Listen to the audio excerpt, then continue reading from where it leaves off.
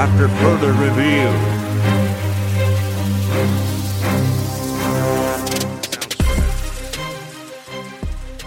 And what's going on, everyone? After further review, episode 8, you already know Rye Red, Benny Hanna, Chizzy Chase on the mic from across the pond, kind of, across 81.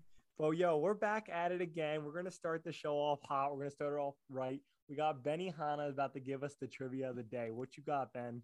All right, guys. So we're going to start it off with a little different trivia today. We're going to do 2 truths and a lie, but baseball edition. All right. You guys ready for it? Barry Bonds doing steroids? Truth. That is the truth, but that's not one of the questions. So, number 1.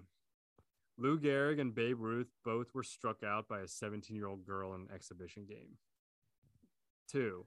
Nolan Arenado led the majors in defensive WAR last year with 3 defensive WAR. And 3, Jim Thome is the only player to have over 600 home runs and not win an MVP. Where's the lie? I was literally just looking up Nolan Arenado facts like an hour ago. Of course, I didn't come across this. But, yes, I'm going to go with Nolan Arenado is the lie. Oh, this is tough. I'm going to go with the Jim Thome is the lie.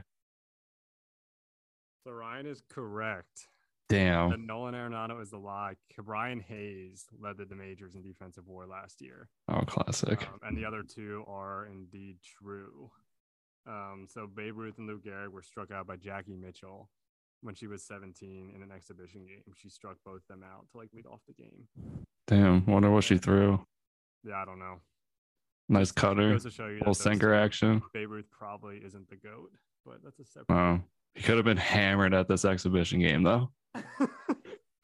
That's a crazy fact. Where did you pull that from? I don't know. Some rabbit hole. Yeah, I went down a rabbit hole. So, yeah. Oh, it's fun though. My Arenado stats, my Arenado research from an hour ago came in handy.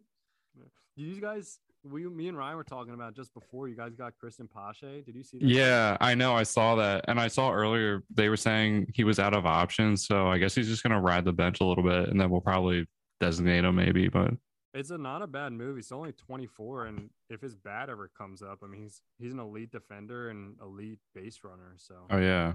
I know. That's the only thing that's missing. I feel like, I don't know if he'll go right to the minors or not, Chase, but Castellanos and Schwarber being out in the field every day is like a defensive liability. And I feel like this guy's better than them to a defense at least. So there's definitely some opportunity for playing time. Oh, yeah. And especially late innings coming in as a defensive replacement too. And I saw Castellanos has been taking reps at first base now. Like no one asked him to. He just he always has done this too, where he's taken reps at third base just as like a mental thing. And they talked about maybe him playing there last year when Bohm hurt his thumb sliding into second, but he never actually played third. But yeah, I don't know. So if Castellanos can play for a little bit of first, that gives him some flexibility. And I hope they have enough still offensive production that Peche can be in the lineup. And if he doesn't hit, it's not the worst thing in the world. But if he does hit, it's just a bonus, you know? It's like having a catcher that's mostly defensive. And then anything plus that is a bonus. Yeah, it's a low risk pickup for them with some pretty high upside. Yeah, but he's out of options. So if they do want to move him to the minors, they're going to have to pass him through waivers. So somewhat of a risk there, but around. Yeah, he could be one of those guys that has 6 different teams in the next month. You never know, but he's on the Phillies for right now. So while we're on the topic, baseball, as we're recording this, starts tomorrow, which is absolutely crazy because it feels like we just ended the World Baseball Classic, and here we are at the start of the season.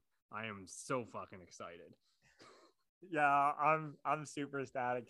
It's been nice out this week. It just feels like baseball season's gonna start, and it is. It couldn't be a better time of year. Yeah, minus the injuries to both our respective teams. It's kind of a bummer, but I'm definitely excited for the season, especially coming off the World Baseball Classic high, just riding that into the season. You know, great matchups are coming. We're facing DeGrom in his Rangers debut. So that's one big storyline going into the season. Yeah, I'm excited. We'll see. He's actually starting early in the year. So we'll see how this goes, how long he'll go, how effective he is. All the classic DeGrom questions. classic doing that when he's not with the Mets. Yeah, I know. Could you imagine if he rattles off like 28 starts or something this season? Dude, he would. That would be a Mets situation. But no, it's exciting, and especially I know both of us, Phillies and Mets, have had obviously Mets had Diaz, Phillies had Hoskins, two really key players just get destroyed the whole year for no reason, just knees given out. Yeah, and both not pretty much non-contact. Yeah. Could have just happened to anyone. Could have happened to your neighbor walking out to pick up the mail. Instead, it happens to your first baseman and your starting closer. Classic. But I'm really excited for the Mets. I think they have potential for a really great year. I think for them, it's playoffs. Anything else would be a disappointment. Obviously, World Series would be the goal, but anything happens in the playoffs. So yeah, the NL East is just going to be an absolute war. Yeah, top to bottom. The Marlins are going to be a sneaky team this year, I think. They have some players that could just get them into games and, be a pain. Got the reigning Cy Young winner, Alcantara, who's just a monster on the mound. And debuting the hitting champ. Oh, Arias. Yeah. So, I mean, that's a sneaky lineup. That's a little bit of trouble. They have really young pitchers who are going to make it their name this year. So, yeah, besides the Nationals, every other team is going to be somewhat competitive. Oh, yeah, I forgot about the Nationals. Yeah, and I mean, I don't know. As a Phillies fan, I'm super excited coming off last year. I'm looking at their over-under wins right now. It's set at 89.5, which seems a little low at first, but just seeing Bryce Harper being out at least half the year, basically the full year off the field, Reese done for the season now. 89.5 seems kind of sketchy. I don't know. I feel like the Phillies are going to have to be a little more scrappier of a team this year if they want to win more. Bryson Stott's going to have to obviously play better. Hopefully playing a full year consistently helps him. Boom, I wouldn't see why he wouldn't play the same, if not improve a little bit. But their starting rotation and bullpen obviously is going to be the sketchiest part. And when the hitters go cold, if Schwarber and Castellanos have some 0 for 5 days with 3 Ks each, it's not.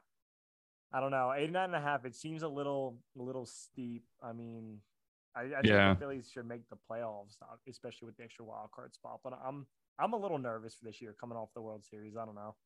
Yeah, I mean, the World Series was so unexpected too. I mean, this time last year we didn't really know what to expect, and then midway through June, we're 10 games under 500 or whatever it was, and ended up going on a crazy run. But yeah, I'm definitely excited for this year. 89 does seem low overall. I think they were set at 87 last year, so 2 games above that. But I mean, considering the Reese injury, they're going to have to probably get some like a body here at some point, just as an extra bat to make up for Harper being out and just guys getting rest and working into the season too. Also, I don't know how true this is, but right now their 5th pitcher for their starting rotation is listed as Bailey Falter. And he just seems super sketch to me. Like there's just no, like he could easily get shelled any day when he's on the mound. He scares me. Yeah, he can either go 1 inning 6 runs or 5 innings like 2 runs, and it's like salvageable, like a bullpen game. But that's another question mark. I kind of thought Andrew Painter might be able to slide into there, but obviously he's dealing with some injury and he's only 19, so it's a little high expectations. Yeah, when he comes back, he's still going to be super young and he's got a bright future. The Mets, to me, they were set at, when I saw 93.5 last time I looked, and that seemed about right. I mean, they came off a 101 win season last year, which they had an eclipse. The last time they even eclipsed 95 was 2006. Before that. Damn. Wow. Yeah, so even their World Series won in 2015, I think they had 89. So I think 95 is probably where I'd put them at. I think that's, for that team, pretty accurate. They have a pretty similar top 5 in their lineup, hasn't changed from last year. And obviously they replaced DeGrom with Verlander. So I don't know what to do with that. But overall, I think the team, they can just stay away from injuries, and get these young guys producing. I mean, they got between Brett Beatty, Mark Vientos, and Francisco Alvarez. They have a few guys that are just ready to produce at the MLB level. So we'll see. They're gonna be able to close out these games though. Were you doing the trumpets behind my head?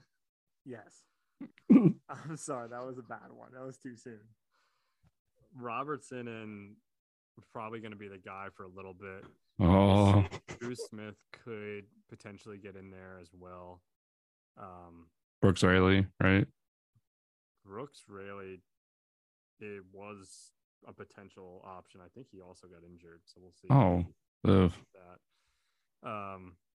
Ottavino, but that probably Ottavino would be in certain situations, not in every spot. They'll piece it together and hopefully, because we don't want to have to use Verlander and Scherzer 8 innings every game, and then by August they're both just done. Mm-hmm. Yeah, I mean, I feel like got a combined age of like 80. Yeah, is that the oldest starting duo in the majors for starting pitchers? I feel like it has to be. It's gotta be. There's no 47-year-old Jamie Moyer pitching right now. Yeah. Oh. I wonder what the youngest rotation is versus like, I guess the Mets, since they might be the oldest. It's gotta be like the Athletics. I can't. Oh yeah. 2 players on that team. Can you? Kyle Muller, because he just got traded there. Who? Kyle Muller. Oh yeah. The pitcher. On my fantasy team. Oh yeah, Ruiz. But I mean, the other Max Muncy. Oh yeah. Oh, Tony Kemp. Yeah, Tony. Oh yeah, Tony Kemp. He might be the oldest guy on their team. He might be. That team spent like $5 million all year. That's amazing. Not to mention, speaking of low money, the Reds. I saw Ken Griffey Jr. is the 4th highest paid player this year for the Reds. Yeah, I didn't know he had a deferred contract like that. Everyone does. Like some of these guys do. They just shit on the Mets all the time for it. Yeah. Yeah, because I'm pretty sure when Scherzer signed with the Nationals, he has a deferred contract. The Nationals do that a lot. I think that's why Harper didn't want to. Yeah. Makes sense. Plus they suck. Yeah. One of the things I was looking at is some potential milestones upcoming this year for certain players. So a few I came across, Verlander 6 wins away from 250. Kershaw is 3 wins away from 200. Zach Greinke only needs 118 strikeouts to get to 3,000. Oh, He only had 73 last year. Yeah, that's an uphill battle. So it's a little sketchy. He might get on a run here. Yeah. Stanton's 22 home runs away from 400. He can maybe get that. And Altuve, Freeman, and Andrus are all within 100 hits from 2,000. Wow. That's crazy. That makes me feel old. Andrus is actually only 3 away. Are there any over-unders you guys saw that you're like, oh, that's way too high, way too low? I thought the Orioles over-under was a little low, considering. Yeah, that looks like, that's 76.5-ish, 77.5. Yeah. I mean, I don't know. I would definitely not put Boston above them. Yeah, no, I don't see that either. To me, has the potential to lose 100 games this year. Yeah, I mean, they could actually lose 100. They're trying out Corey Kluber as their opening day starter. Yeah. The Orioles have Kyle Gibson as their opening day starter, so that's not much. I'm not making an argument for them either, but I mean, 2 has-beens and who's wants it. Yeah. Yeah, I thought the A's at 59.5 was actually way too high. They could be one of those 41, 42 teams. They could potentially be one of the worst teams ever to play in the majors. I think they're going to be bad. They don't have a lot. It's not your dad's Moneyball A's. It almost feels like they're super tanking their way out to just have an argument for Vegas. It's just ever since they never signed Kyler Murray, it's just been downhill. Oh, yeah. That's a big what if he would have actually played baseball. Oh, that's true. Whatever happened with that? Because they lost their pick, obviously. Yeah, and he was like the 9th pick. It's basically the same thing as the Mets when they didn't sign Rocker. They got like a first round compensatory. Like, yeah. So turning that's higher pick. Still kind of like not great though. No. I feel like it was just bad on their part to draft him, knowing he probably wasn't going to sign anyways. Yeah, I mean, there was a lot of risk, and they definitely didn't do their research and knowing if they would be able to get him at that spot. Yeah. The other one to me, I thought it was the Twins that were 84.5. I think they could win that division. And so I think that team should be improved, and especially with Lopez now. They got Correa back. Obviously, they lose a Reyes, but I think that Twins team could win that division. I mean, between the White Sox and the Guardians, they're all within like 2 games, and they're projected. So. Yeah. Yeah, they just have to stay healthy. Just real quick, the Cardinals are listed at 88.5. Smash the over. After further review, pick number 3 for me. Over 88.5 St. Louis Cardinals wins for the year. Coming in hot out of nowhere. I like it. It's those bets are tough just because you have to wait like 8 months for them to be done. But oh yeah, I'm putting it on the sheet. I'm gonna be following the Cardinals now. I like it. You know what? I'll lock in my under 59.5 for the 8. Oh my gosh. All right, Chase, you gotta hop on the train now. Who you gotta come up with one team? All right, let me look over. You can wait till the I end. brought up the Orioles, but I don't know if I want that to be my pick. They could really like not do hot. I just think that A's team, I just can't harp on it enough. I think they're so garbage. Yeah, they're a AAA team at best. They've sold off all of their pieces over the last 2 off seasons, and they're really just banking on guys. And one of those guys was Christian Pache, who's now on the Phillies. So that was a big whiff on their part from the Matt Olson trade. Yeah, let's take a look at their potential starting lineup here. Okay. So we got Tony Kemp leading off. This is an early rabbit hole we're going down, by the way. We got Tony Kemp leading off. Almades Diaz second, playing short. Seth Brown batting third. Jesus Aguilar in the cleanup spot. Oh gosh. Jace Peterson fifth. Ramon Liriano sixth. Ryan Noda seventh. Shea Langeliers eighth, and then Estoy Ruiz ninth. And no one last year had an average above 248. That's pretty rough. So anyway, that's some tough uphill battles. Put the dirt on that hole. Yeah, can we talk about our predictions for Cy Youngs and MVPs now? Yeah, we can do that. I've been excited for this. All right, let's hear it. All right, what are we hitting first? You want to go? Let's go NL MVP. Let's do NL MVP. Okay. All right, NL MVP. Yeah. You want to hear it? I want to hear it. Nolan Arenado. Yes, you heard. Oh my gosh. It goes with your Cardinals pick. Goes with my Cardinals pick. Paulie Goldschmidt won it last year, and Arenado's numbers were, they were a little down. He was second. Yeah, but he was like just under Goldschmidt, and I think the Cardinals are going to destroy. They're going to win the division, and this year, instead of Goldschmidt being the number 1 player on the team, it's going to be Arenado. And I think it's it's not a safe pick, obviously, because anything can happen, but just looking at the numbers. Do you have odds on that? I do not have current odds because that's just a prediction. It's not a pick. On Arenado? Yeah. Okay. Top couple, I don't think. He's at plus 1,200, so he's sixth. Yeah, see, I'm proud of my pick. Oh, I like it. That's a good pick. I like it. You want me to just hit AL MVP right now? Yeah, just hit both. Shohei Ohtani, man, was robbed last year. I don't care how many home runs Aaron Judge hit. I agree. It was robbed. We're already going down this path. I already hear people saying, like, oh, because he pitches and bats, he should win them all. Well, first off, he's only won 1 MVP. LeBron gets the argument all the time that he could win every year, but at least he has like 3 or 4 MVPs. I think LeBron has 4. Mm-hmm. Shohei only has 1. He should have had 2 last year. He didn't. He got snubbed. This year, he's bringing home the MVP back to Los Angeles and a sneaky playoff berth as well for his squad. That's my pick. Is that an LA Angels to make the playoffs? No, this is just all predictions. Okay. It's just all predictions besides the Cardinals over wins. I like it. Over under 198.5 strikeouts for Ohtani. Under. Okay. He's gonna do more work with the bat. It's just the pitching is an insane bonus. Like, All right, I'll do my picks real quick. So for my NL MVP, I'm going Homer status, and I'm going with Trey Turner. Pretty sure he's like third or fourth odds, like plus 100, 1100.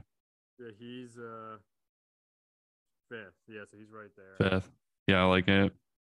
And then on my AL side, a little bit further down, plus 1500, Jose Ramirez of the Cleveland Guardians.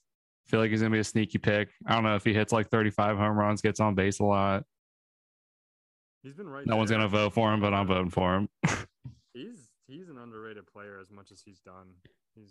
He's a sneaky switch hitter. You never think of him as that. Yeah. Yeah. He's a little beefy, a little chunk at third, putting in the work. He's like what Pablo Sandoval could have been if he just put the sandwich down. Pablo Sandoval. Now he's just destroying catchers in the Mexican League. Oh yeah. He should have tried out for the NFL. He could be a fullback. All right, Ben. Who do you got? MVPs. What we got? All right, so NL MVP, I got Soto. He's the favorite. Oh yeah. I just think the oblique. I think did he have oblique injury or groin? But I think he's gonna mash in San Diego. He had like a 6 WAR last year, and he was like one of the worst defensive outfielders in the league. So he should definitely improve on that. My AL MVP is way down there, and it's Byron Buxton at plus 4,000. Oh, he probably won't win it, but if he ever stays healthy for one full season, and I don't think he has yet, he should be a top 3 guy in the AL. His only thing is staying healthy. I mean, he has all the tools, and he's had all the tools since he's been in the league. I don't think he's had a season where he has over like 350 at bats. That's crazy. Yeah, he's definitely a 5-tool player. Yeah. So that's a long shot pick, but I'm going to predict that this is the year he's just going to put it all together and just have that one magical year, and then probably I'll get injured next year. Yeah. Kind of bouncing right off to you to having a magical year. My NL Cy Young this year is my homer pick, Aaron Nola. I like it. He's due for some run support. He's due to have just an overall full consistent year of great pitching. The Phillies looking pretty solid on the offensive side. Like I said, to give him the support he's needed. Phillies haven't had a Cy Young winner since Roy Halladay in 2010. RIP. That's who the drink's going out to tonight.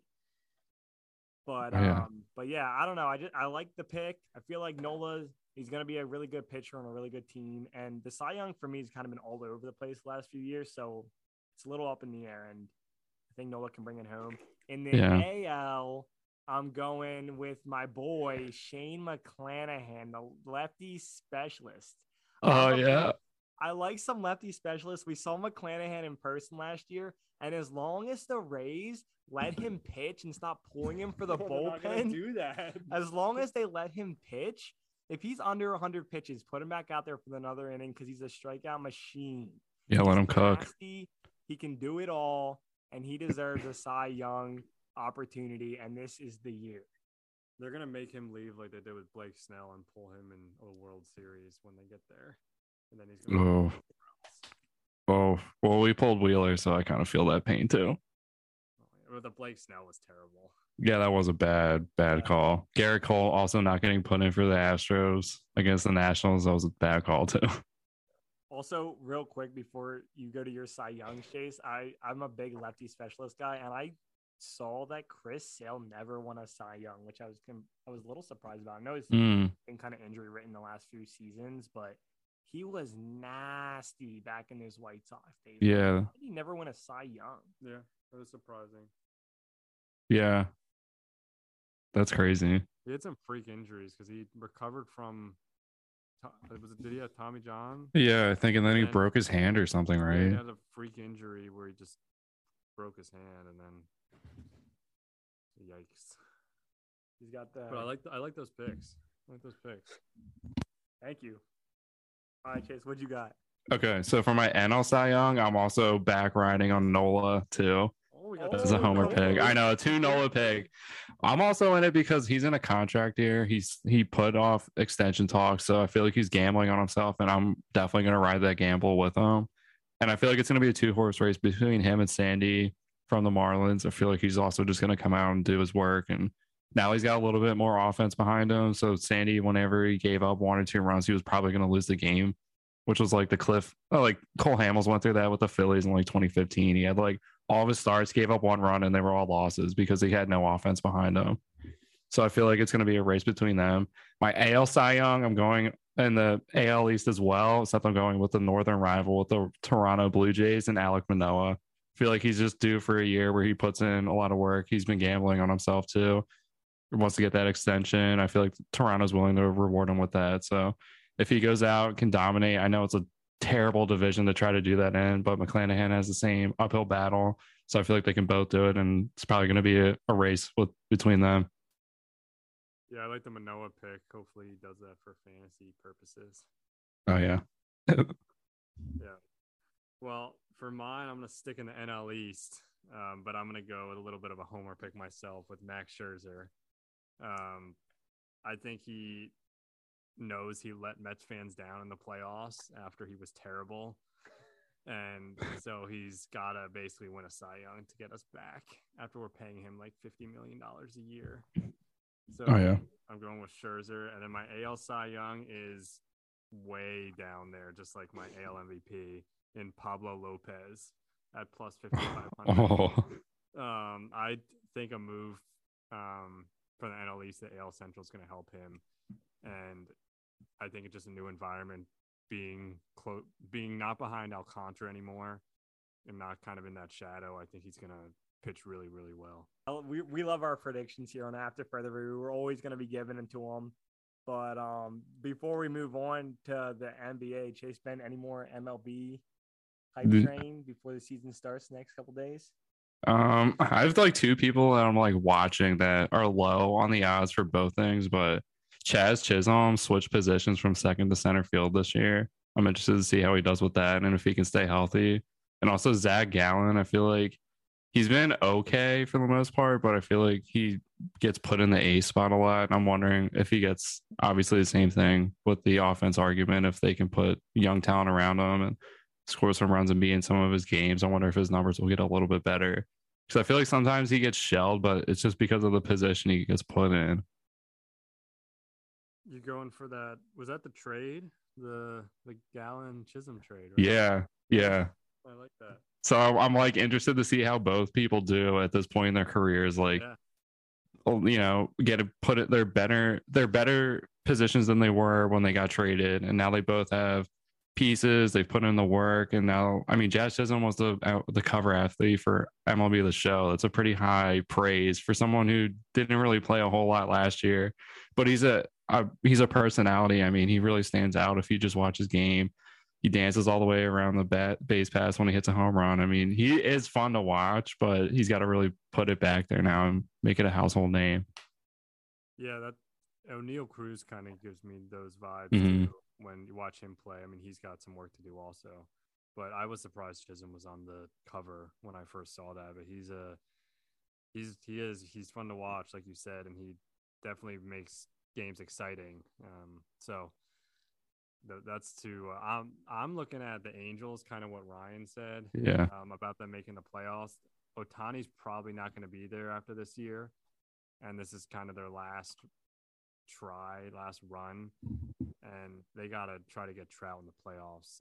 I don't think they've done enough in the offseason. I think pitching is going to be their continued issue, especially in that division. Now the Rangers are better. You got the Astros that are always going to be tough.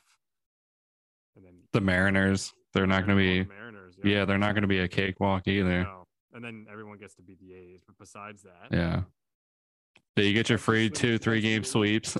Yeah, we said the same thing. So I just realized how tough that division is for the A's. Hammer the under 49.5. Yeah, they might. I mean, they're going to get assaulted. Yeah, no, I like those two though, Gallen and Chisholm. One of the most interesting trades in a while, and yeah, prospect for prospect. Yeah, that was interesting swap. Yeah, well, and from the start of the MLB coming up, kind of coasting towards the end of the NBA season, and it's the time of year where, as a Sixers fan, I'm just ready to get to the playoffs. These last 8 to 10 games, just please nobody get hurt. Embiid and Harden kind of been resting here and there with minor soreness and stuff like that. So hoping that we can just go into the playoff full strength. And I mean, the Knicks first round matchup is possible, Ben, right now, because the Sixers been skidding lately. But either way, I'm excited. I don't know about you guys, but I'm ready for the NBA playoffs.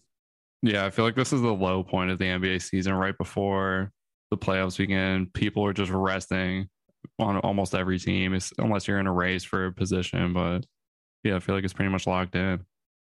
Yeah, like you said, I'm not with baseball starting. The NBA right now took like a back burner, and then you have the play-in games too, which if your team's not in it, you're not paying as much attention necessarily. But I'm really hoping the Knicks don't face the Sixers round one, because I think with the Cavs, they have a legitimate shot to win that round. I do not think they have a legitimate shot if they play the Sixers.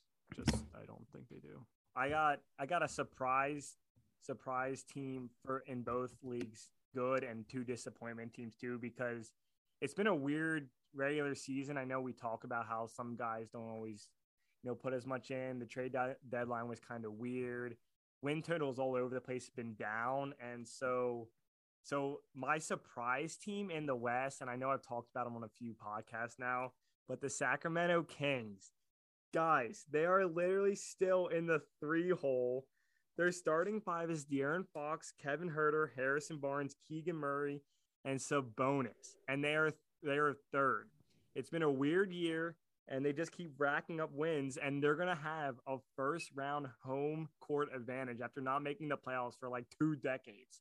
That's wild. It's just crazy to me, and we always talk about the West as a powerhouse, and a lot of teams still scare me in the West, but the win totals aren't there for how scary some of these teams are. And they racked up enough wins, and they're going to be in the playoffs. They're avoiding the play-in game, and I mean, congrats to them. I know De'Aaron Fox has been balling out hard for years now, so it's exciting. It's definitely a team you like to root for. But then in the East, my surprise team is the Nets, that have completely not crumbled after Ben Simmons decided to stop playing and they traded away Kyrie Irving and Kevin Durant. Their starting five right now is Dinwiddie, Mikal Bridges, Cam Johnson, Dorian Finney-Smith, and Nick Claxton's their tiny center. But, they're kind of a scrappy team, and as I stated before, they got like 2 to 3 depth in every position. That's like a solid role player, and I don't know how much they're going to do in the playoffs, but like kudos to them for not just completely crumbling in the regular season after the mess that's happened in that organization in the last 2 seasons. Yeah, it was definitely addition by subtraction for them, and they're definitely set up to be a bandwagon team. I can see a lot of people hopping on them, wanting them to do well. But also with the Kings too, Vlade Divac, their former GM, did them no help at all. He basically bent over backwards and let Sam Hinkie had his way with them. I still can't believe the NBA let that trade happen. It was when the Sixers traded Nick Stauskas and they got a first-round pick out of it. I don't even remember the details. All I remember is that's what happened. And the NBA said, okay, fine. And they let it happen. The Sixers ended up with maybe Okafor. I forget how it all transpired. But they were basically the Siberia of the NBA. No one wanted to play for them. No one was good for them. And they finally turned it around, and they're going to have a first round matchup.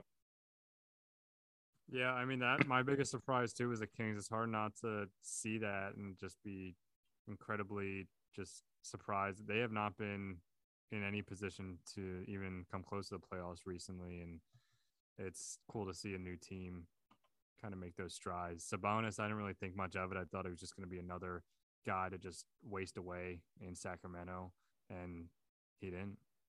Well, and it'll be interesting to see because they can run the score up on anyone, but playoffs, the defense definitely tightens up a lot, and guys like Sabonis and Fox, they're not terrible, but the Kings have never been known for their defense, so it's going to be a test. It'll be interesting to see who they match up with, that being on the tail end of, I guess it's right above the play-in, but there's no team. Warriors right now. Oh, yeah, that's a tough matchup. You're going against the most game team in that division. Is Wiggins playing? Does it matter? I don't know.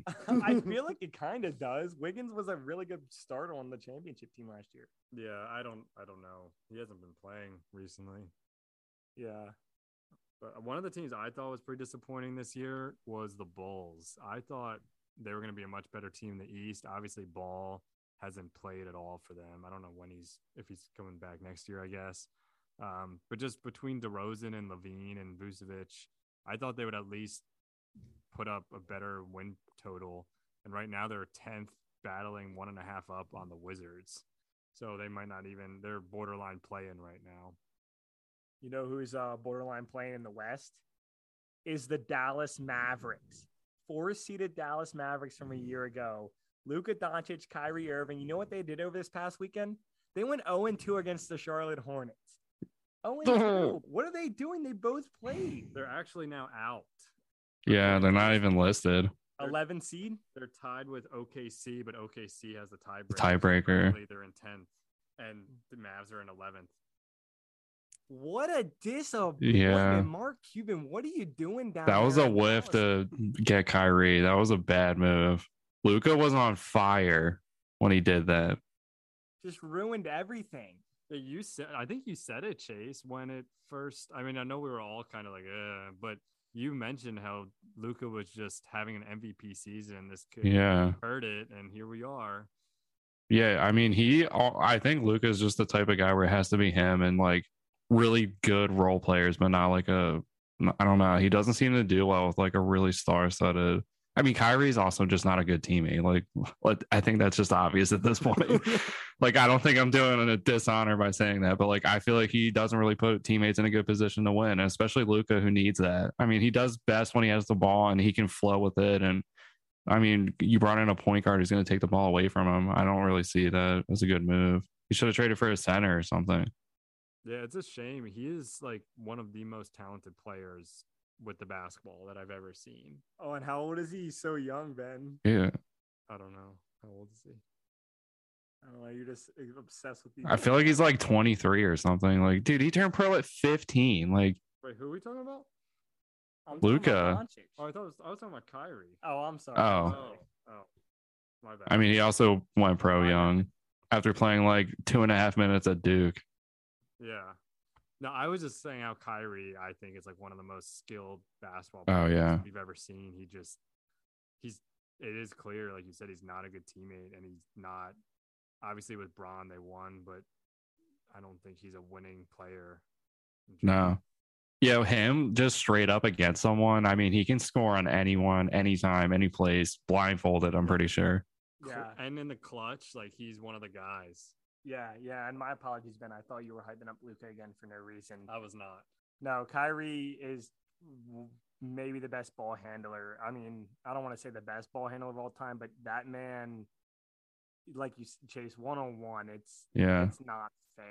Start, stop in a tight spot. I mean, he can get past anyone. It doesn't even matter. Like, you can have 6 people and he can get past all 6 and score. Like, literally just him. Like, I feel like that's going to be his team. He's going to leave the NBA, come back as an owner, have a one-person team. It's going to be him. He'll just play every game, say whatever he wants after too. Maybe the Knicks can trade for Doncic and trade like Julius Randle and like 7 first-round picks. Oh yeah, just some awful package of like 9 players, basically half the roster. Yeah, couple picks. Yeah. What's gonna happen is in like 3 years, the Mavericks are gonna have a random team with Doncic and a bunch of old, really good guys, like they did with Dirk in 2011, and they're gonna win one. Oh yeah. And then Doncic is just gonna stay there for the next 15 years and never win anything again. Yeah. Oh, that seems accurate for the Dallas storyline. I see it. So like 3 years from now, they get like a kind of old DeRozan who can still shoot. Yeah, I like that. Yeah, they just munch at the deadline. They just get a bunch of buyout guys. Yeah. Maybe LeBron comes. Maybe LeBron just is like plays half the season, but he's in there with Bronny. But LeBron will only play the fourth quarter from half the season, but he's there. Dude, they would have him on the team too.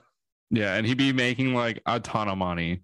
But I mean, and I don't want to just harp on the Mavs, Ben. Your Bulls take was really good.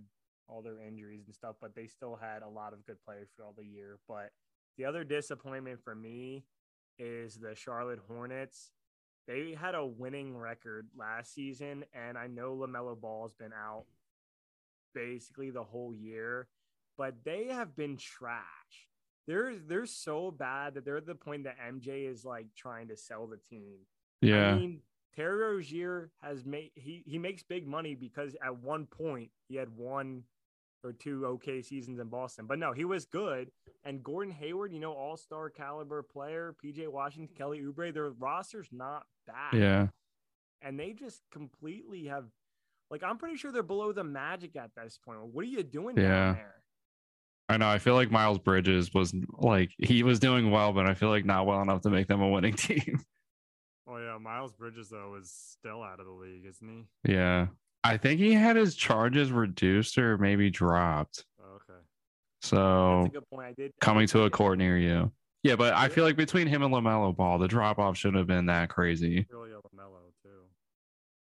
But I mean, yeah, no, I definitely agree with what you're saying. Yeah, I mean, I think the real issue there is that they haven't played James Bouknight. Probably. That's a take.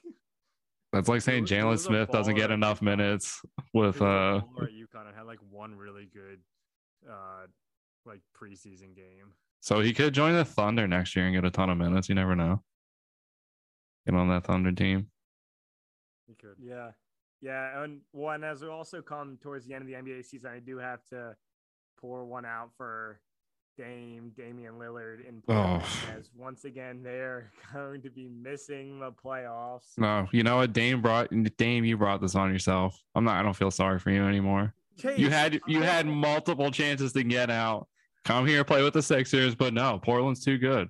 Portland's got great pizza. You're just saying a bunch of dumb shit about Portland that no one agrees with.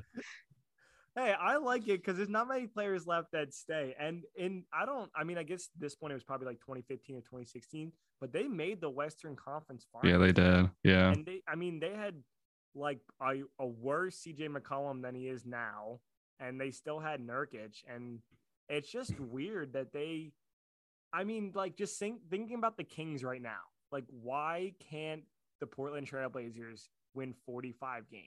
Yeah. The Kings have won 45 games this year, and there should be no reason why the Trailblazers can't with the team they have. And Dame's good enough to carry teams. I mean, in the bubble against the Lakers, Ben's going to be salty to hear this, but the Portland Trailblazers are going to win that series if Dame didn't get hurt. He went ice cold game 1 and just destroyed them and won the game. And how then many got hurt. things you could say? Oh, if they didn't get hurt, they could have won. Okay, I know. I don't really like the what ifs, but the point is that the Trailblazers aren't this bad of a team, and I don't know what's going on. Anthony Simons is good. He's a breakout player from last year, and he's still popping off.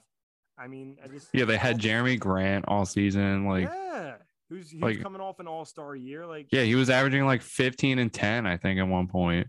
Dude, Kevin Knox got 32 minutes in their last game. Oh, wow. Is that a career high in minutes? What was that? Was that his career high in minutes? It might be. I mean, their lineup had no Lillard, no Grant, no Simon, no Nurkic. Oh, do you remember on like the real bad Sixers team when Thaddeus Young was there and he'd play like 48 minutes? Dude, I was mentioning Thaddeus Young to Ryan like a month ago about how he still just found a spot in the league and he's still dude, at one point I'm pretty sure he only sat for the last minute of each quarter, and other than that he was playing every single minute. That reminds me when I went to some Sixers games when I was younger. I haven't been any in a while, but I used to remember just Samuel Dallenberg just going off. That's a name. He's gonna go down a dank segment of all these old Sixers that he knows the middle names of. What is his middle name? I don't know, but I know that he does. No, but I mean, overall, it's been a good NBA season. The fact that the Sixers have played well, I like the spot they're in. If they can hang into their the 3 seed where they're at, I like their chances first round, and I like their chances beyond that, even without home court. I know, Ben, if the Knicks don't get a first round matchup, they're looking solid, like you said, but I'm super excited for the playoffs. I love the NBA playoffs when you just got like doubleheaders every night of super competitive basketball. And as fun as March Madness is, it's nice to know if you have like a bad shooting night or something, it's not the end of the world. I'm still against best of 7 series in the first round. They should go back to best of 5s. Too many games of competitiveness for the players, and that's how some injuries happen. But I'm super excited. Yeah, I'm ready for it. Like you said, and it's like the players who haven't been showing up for the last month are really going to play now. So I feel like that's the part that matters the most. Yeah, the NBA season in general for me hasn't been as some of it hasn't been as exciting just because the style of play, just not being allowed to play defense as much. But to see the Knicks get a legit first round matchup, like an actual best of 7 series, they haven't had one in a while. And like I said, against Cleveland, which they could win, it's kind of neat. It'll be fun to watch. And yeah, I think in general for the Knicks, I think next year they should try to move off of Randall, just because I think they're not allowing some of these young guys to really play to their potential. He seems like a poor man's like prime Amari Stoudemire to me. I know. I feel like they've been trying to trade him for like 3 seasons now, and they just won't pull the trigger on it. Yeah, Tommy T's in love with him, so it's just a beast on the front court. Package deal. All right. Well, now the one and only March Madness, where all the Ben's bracket jokes have been funneling at Ben ever since game 1 when Arizona lost. Well, guess what, folks? This man actually has the chance to win our March Madness pool of 43 people. Lost his championship team in game number 1. But we got 4 teams left. We're down to the final 4. We got FAU, San Diego State, and Miami all making their first ever Final 4 appearance, which is ridiculous. And then you got Ben's pick, UConn. Ben hasn't picked them to win it all, but he has them in the championship. And UConn's won 4 championships. So they have actually won more championships than the other 3 teams combined have been in the Final 4. It's kind of wild. Powerhouse UConn. Yeah, and also 2 of these teams, so UConn and FAU, neither one of them had to play or 1 or the 2 this entire time, and they won't have to because they're all out. But that's just wow. I mean, UConn, like they've bulldozed through everyone they've had, but FAU obviously had the 16 seed as a second round matchup, and then they ran into Kansas State, and UConn had the game against Gonzaga, obviously. So they each played a 3 seed, but neither one of them had to go through a 1 or the 2 to get to where they're at, and they're not going to have to face one the entire tournament. That's crazy. Yeah, like we talked about last time, the spread on the seeds was so insane. It was basically 1 through,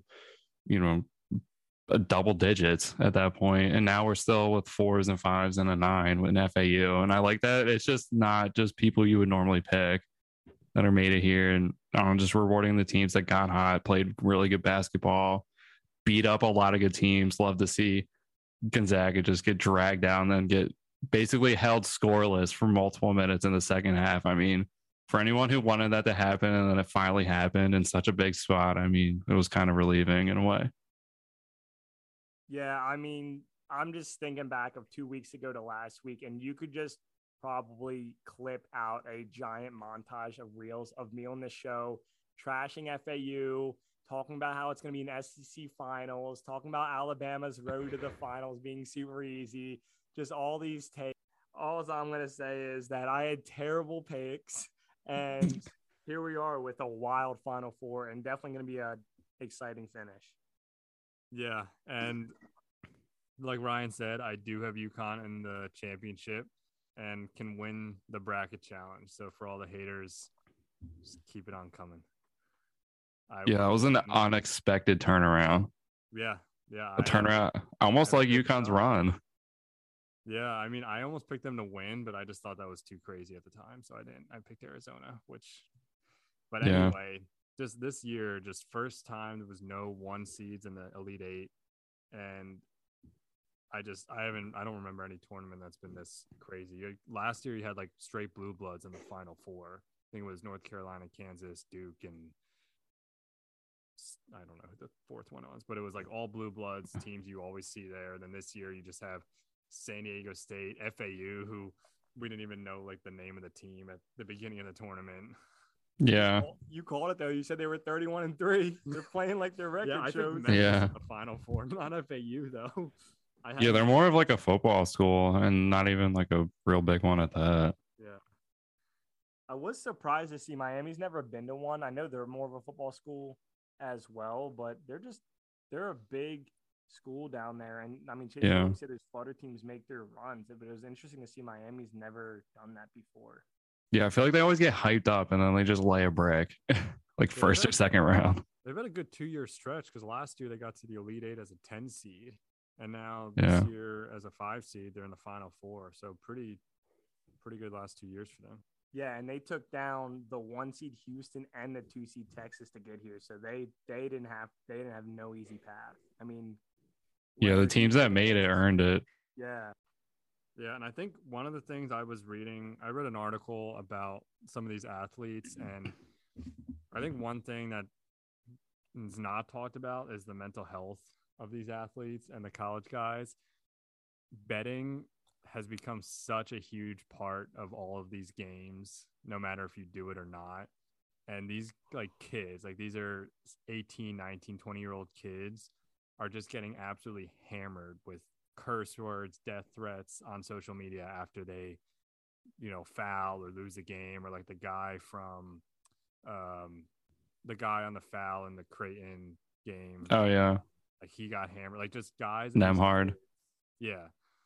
And they're just getting hammered. And I think colleges have to really look at that and how to help these basically young athletes who are put into these huge national spotlights from, like, you don't go to San Diego State thinking you're going to be on this televised game of, millions of people. So it was a pretty interesting article. And I think it's something just to keep an eye on in the future as betting continues to increase. I mean, they just announced betting is going to be allowed. They're going to have betting kiosks in NFL stadiums this upcoming year where people can just put in parlays for the game at the game. So I think we all just need to, it's really, really ingraining it into society, and it's a little scary. Yeah, I know. I feel like it started with the fantasy football thing, and then now it's in the betting, and it's even worse because like you would have some money down on your fantasy team, and now with betting, I mean, you could drop like some people were putting on like, ungodly amounts, like 25,000, but like still like $500 on a team, and then they lose because of a foul. Yeah. Yeah. And I think betting's fun here and there, but it feels like it's becoming really entrenched in society.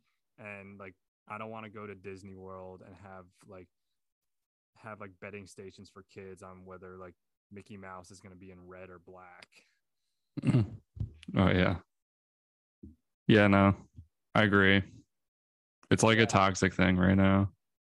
Yeah, that's a big take. I mean, obviously with different thoughts and religious views and everything over things like gambling over the past, it's never been this much in society. I guess I don't know if the word is like it's okay now, but accessible is probably, or like I guess you said, like ingrained. And yeah, I mean, sports to me, it's exciting and it's fun to sometimes get stressed out and uptight, but at the end of the day, like you have to understand it is just a game. And at the college level, these are kids, some of them are just doing this because they're good at basketball, but they're going to school to get an education and want like a life outside of sports, outside of college too. And so, I mean, it means a ton to them, I'm sure, on the court, but like it might not mean as much as someone who puts $20K down on Creighton to beat San Diego State, which you probably never would have had money down on Creighton before that game because no one expected them to be there. So you can't really get mad at them hard. And also his brother's in the NBA and their family's making millions. So yeah, I know. And if he made a foul, then what do you think you would do? Like if you're cussing out this kid, like I know I probably would have fouled that guy even harder. Like yeah, I'm not gonna like beat up on a guy because I would have made a worse play. Yeah, and I'm not against betting or anything. I like betting and betting on things and games, but I think there needs to be some limit, and we got to watch it as self-monitor some of that stuff. Yeah, taking it out on a person like someone else because you made a bad bet is like not a good, good way to go about it. No, I mean it's something to take in, but we still got 2 exciting games on Saturday. UConn, Miami. That's the game I'm most looking forward to. I think that one's going to be really good. But then also San Diego State FEU. Don't sleep on those players. You got any predictions? I'm not. No. No bets. No bets. No, No, I've been so off. I'm just gonna enjoy the games with a beer on Saturday. Yeah. No, I don't know how to go with this. I'm gonna go for a UConn FAU matchup. That's what I'm looking at. I'm a little biased with the UConn pick. I mean, you're a UConn fan. I am a UConn fan. Yeah, and we were reading about UConn, and Shabazz Napier, not Kemba Walker, is the one with 2 UConn championships. Yeah. 2011 as a freshman, 2014 as a senior.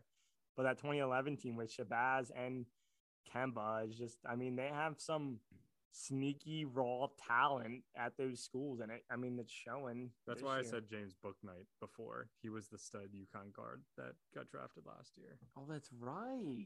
Yeah, that's crazy. Your UConn players. I hope Shabazz, if they make it to the title game, I hope Shabazz is a honorary captain, just so they can put up 2-time national champ. Yeah, him and Kemba. Kemba's not even in the league anymore. Yeah. Right Oh yeah, he's got time right now. Yeah. Get him out there. Drop some knowledge on these people. It's time to grab your smoking pipe and your bifocals, because it's history with Ben. So this is the story of Walter Young. I really like this segment already. Walter Young holds the crown for the heaviest player in MLB history, weighing in at 320 pounds at 6'5". He was born in Mississippi in 1980, and he was a dominant two-sport athlete growing up. He committed to play defensive end for LSU in 1999. After he was drafted in the 31st round by the Pirates in 1999, he decided to give up his football career in favor of baseball. He went through the minor league system until 2004 when the Pirates unexpectedly released him after hitting .278 with 20 home runs in High A. The Orioles claimed him, and he went on to hit 33 home runs the next season in Double A. In 2005, he was invited to spring training, and in September made his major league debut. His only home run came off of R.A. Dickey in his 3rd game, hitting an absolute moonshot. For the remainder of the season, he slashed .303, .378, .424, and 37 plate appearances. He was designated for assignment after the Orioles signed Russell Brandon and Rafael Palmeiro. He then went to San Diego but lost his job to Adrian Gonzalez. He then spent the next few years in the minors and independent ball before playing his last time in 2009. After he retired, he joined the Sheriff's Department in Forest County and then tragically passed away in 2015 at the age of 35 from a heart attack. His final career stat line had a .303 average in just that one 2005 season. Walter Young. We'll pour one out for Walter Young. Yeah. Yo, first off, we pour one out for too many guys on the show. But second off, I have so many questions. First off, I never even knew there was a 300-pound MLB player. That just doesn't – anyone who says MLB isn't a real sport, that doesn't help our argument, I feel like. But he hit over 300. Why did he only play 1 year? He just didn't look the part of a major leaguer. I think they found some upgrades, and they didn't think he would do that long term. So, granted, it was tail end of the steroid era, so a lot of guys were still hitting for average and power. But oh my goodness, the fact that he hit a moonshot off R.A. Dickey, it was just a fat number coming in there, and he just crushed it. I want to see the video of that. Watch that home run. Go on YouTube and look that up. Dead. I want to watch it. 430 feet. Oh. What's his name officially again? Walter Young. Does he have any baseball cards? I was literally going to ask if Ben has a Walter Young baseball card. I do not. Does he have any? We'll have to add that to the podcast cards. We'll have to get podcast remembrance cards. We're always about giving respect to former names and people who are flying under the radar. Yeah. So Del Crandall, we got the next up Walter Young. Yeah, Del Crandall and Walter Young. RIP. Batted over 300 in an MLB season. Obviously not playing the full season, but that's just crazy to me. Maybe it was just the wrong time. I feel like today, we had Pablo Sandoval 5 years ago just doing work on the Giants. True. Well, I hope he was a everyone unit. Enjoyed that segment. It was a little interesting and just a guy that nobody remembers anymore. But for anyone who doesn't know, we do have an Instagram, and our Instagram is afterfurtherreview.pod. So look that up. But we did ask if there was any questions. If anyone had any questions they wanted us to talk about on the show or discuss. And our friend Matt asked if Joe Flacco was an elite quarterback. Didn't really ask, basically stated that he was an elite quarterback and told us to look at the QBRs from the 2012-2013 playoffs. Oh yeah, unbelievable run. I don't even think he threw an interception that touched that run, or if he did, it was like 2. Well, first off, if anyone's gonna go out there and say Matt Ryan was ever elite, Joe Flacco is better. Oh than yeah. Matt Ryan. So there's that. Yeah, I will punch all those Matt Ryan sympathizers in the face. Second off, I mean Matt, he's a smart guy. He's your above average sports fan, and he knows his stuff, and he's convincing. So just knowing that he came out and said this, I believe it already. I mean, also, there was a time when my Wi-Fi network was named Joe Flacco was the lead. So this is something I fully and faithfully support. Unbelievable playoff run. I mean, he beat not only, I'm pretty sure Andrew Luck his rookie year, then he had to go into Denver, play Peyton Manning with his noodle arm, beat them, then had to go into New England, beat Tom Brady, shut him out in the second half, then went into the Super Bowl, had to play Colin Kaepernick, who no one could stop at that point, stopped him, and then was Super Bowl MVP. Got a giant contract because he bet on all that stuff. So, I mean, yeah, easily. That's probably one of the most elite moves I've ever seen in a recent football career. Yeah, and he, like you said, he bet on himself. So that just proves he's clutch on top of everything else. And some amazing road wins down the stretch to get to the Super Bowl. Yeah, a crazy run. There you have it. Joe Flacco's elite. The only other quarterback who went on an actual touchdown interception run was Nick Foles in his first run around with the Eagles. When remember that stretch he had, he was 28-4, something like that, touchdown to interceptions. Basically, he was the same exact statistical line as Joe Flacco in that playoff run, except, oh wait, he won a Super Bowl too. So, hey, I guess if you go on a run like that, guaranteed Super Bowl. Joe Flacco and Nick Foles. Yeah. Maybe the only two to do it, to my knowledge, probably more, but yeah. So shout out Matt for hitting up our Instagram with the question. Anytime you got something, my guy, we appreciate the look. What else we got, Ben? We got anything else? Yeah. So my wife asked if we're gonna have merch. The answer to that is no, not at this point. We will. I want merch at some point, at least just for you to wear. So we will have something at some point. Just that's more down the road, I think. Yeah. No, we will. The other thing she asked was, "What is a Buckeye?" And I don't really have the answer to that. Oh, what a Buckeye? State mascot. Yeah. Oh, a Buckeye. I thought you said a butt guy, like a boober, a butt guy, and I was like, No, she asked what a Buckeye is, Ohio. Oh, isn't it a nut? I don't know. From a tree, or is it it's in the nut family? No, I don't know if it's an edible nut. I think it might just come from the tree. Maybe it's a tree. It's a plant. What's a plant? It's oh, yeah, because they got the stickers on their helmets. Yeah, so I didn't know that. Chase, you were pretty darn close. Yeah, you were. I mean, it literally, I'm looking at them and they look like nuts. Yeah, I mean, that's just what their mascot looks like. Looks like a nut. That's true. Or a little dog treat if you're not sure what flavor, but it's just two different colors. Yeah, there's a big on the one picture just says "Do not eat me," so I don't think they're supposed to be edible. Oh yeah, guys look poisonous. Yeah, they do. They probably are. Anything else, Ben? No, that was it for this week. But I just I put that up a few hours before the podcast, but we'll put that up a bit sooner in the week for next week. And yeah, ask us anything you want us to talk about something, want us to do a deep dive into some random athlete. Yeah, some weird 2003 season in the NFL or the NBA. And just for listeners, again, what was the Instagram handle? So it's after further review, _further_, and then review.pod.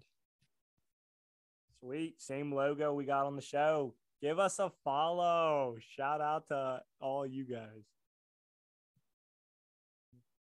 All right. Well, also, if no one has anything else, we appreciate everyone out there listening. Oh, that's right. Okay, we're just gonna call this out. Hold on. Hey, I said shout out to you guys, and then you like pointed like I should close the show. No, I didn't know. I have one more trivia, but I didn't know. Okay. Oh yeah. Well, all right. Well, after the shout out to you guys, I pause anyway. Okay. Yeah, that's fine. So you can go. All right. When I said the shout out to you guys, and now you can go. So Just I have say- 2 trivia, but they're both quick. Say that no one else has All right. anything. Wait, what? Just be like, All right, guys. So we're gonna end the show with some trivia here. Couple baseball trivia as usual, right before the start of opening day. So this one, there's only been one player with a season of 40 home runs, 30 stolen bases, 30 doubles, and 100 walks in the same season. Who's that player? ever. It's a more modern player. Mm. Can you go over the stat line again? 40 homers, 30 stolen bases, 30 doubles, 100 walks. It's a 1985 and newer player who is in the Hall of Fame. Chase, the home run to stolen base ratio is messing with me. Yeah. Some power and some speed. Can we get a team? Astros. Oh, okay. Well, Maybe. I'm gonna go. I don't know if he ever hit 40 home runs in a season, but I'm gonna go Altuve. Okay. Wow, I'm really struggling with this. It's a tough one. Uh did Beltran play for the Astros? You did. I'm gonna pick him. The answer is Jeff Bagwell. Damn it.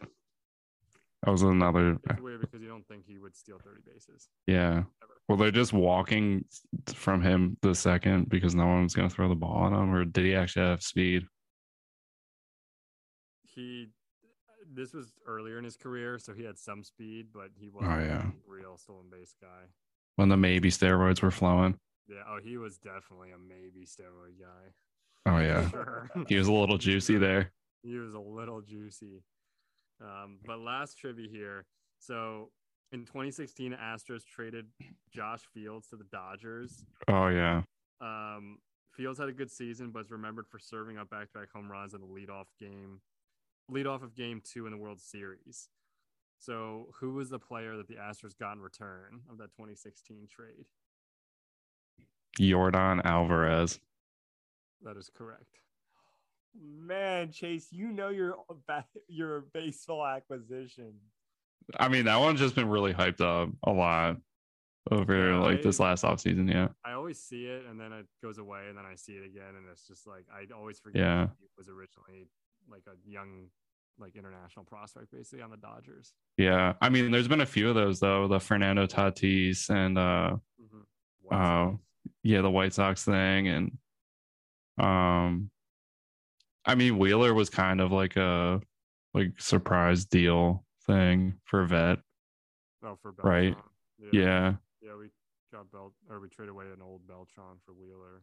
Yeah, that was kind of like a surprising move. And I mean, Rosario and Jimenez for Lindor. Lindor, yeah. Jimenez, for my dad, by the way, he was really upset. Jimenez. Yeah. Because he just signed that contract today. 100 million. Yeah. Oh, wow. 7 years, 100 million, I think. Good for him. So he's getting paid. And Rosario is probably going to get paid too. I think he's a free agent at the end of the year or maybe next year. Yeah, he'll get a decent little contract. Yeah, there's been a couple of those like weird one-off. I mean, we talked about it earlier in the show, Zach Allen and Chisholm. I mean, that was prospect for prospect, but I know Cruz, I think he was, I forget what his trade was with the Dodgers because he was originally from the Dodgers to the Pirates. I know he was a Dodgers like international prospect and then they made a trade with the Pirates, but I don't know. I can't think of what the Pirates had that the Dodgers wanted. Then the Dodgers, if they had kept some of these guys they're already like 115 win. Yeah, they're literally what the Pirates did. Like we were saying, like the late teens Pirates, if they just would have held on for like 2 seasons, they probably have like a 95 win team. Yeah, they had like 4 starters. Instead, they can just hold their heads up above the A's. Yeah. Yeah, the Dodgers, like, that's unbelievable. Like, they just gave away a lot to sign people to giant contracts when they could just have a normal team that's loaded essentially with young, controllable guys. I know you two have just been off the wall about MLB with it starting here soon the past couple of weeks, but I'm going to cut you off before the rabbit hole goes too deep this time. But no, Ben, we always appreciate the trivia. Chase, once again, with the money answer of the Yordan Alvarez. So he's destroying me in these questions. I feel like I don't even want to know what my record is, but I feel like I'm like 6.5 games back somehow. But no, I wanted to just give a quick shout out to all the listeners for consistently listening. You know, we're on episode 8 now, and we got some day ones. I mean, it's only been 8 weeks, but we're consistently doing it, and you're consistently listening. Shout out to Matt and Julia for reaching out, asking us questions. You know, our parents, close friends for always supporting us and pushing us to keep doing this.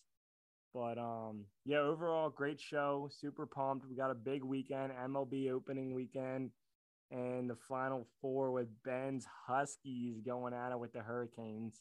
So it should be a fun one. But yeah, your boys, Rye Bread, Chizzy, Chase, and they call him Dave Ben. Peace, episode 8. Give us a follow.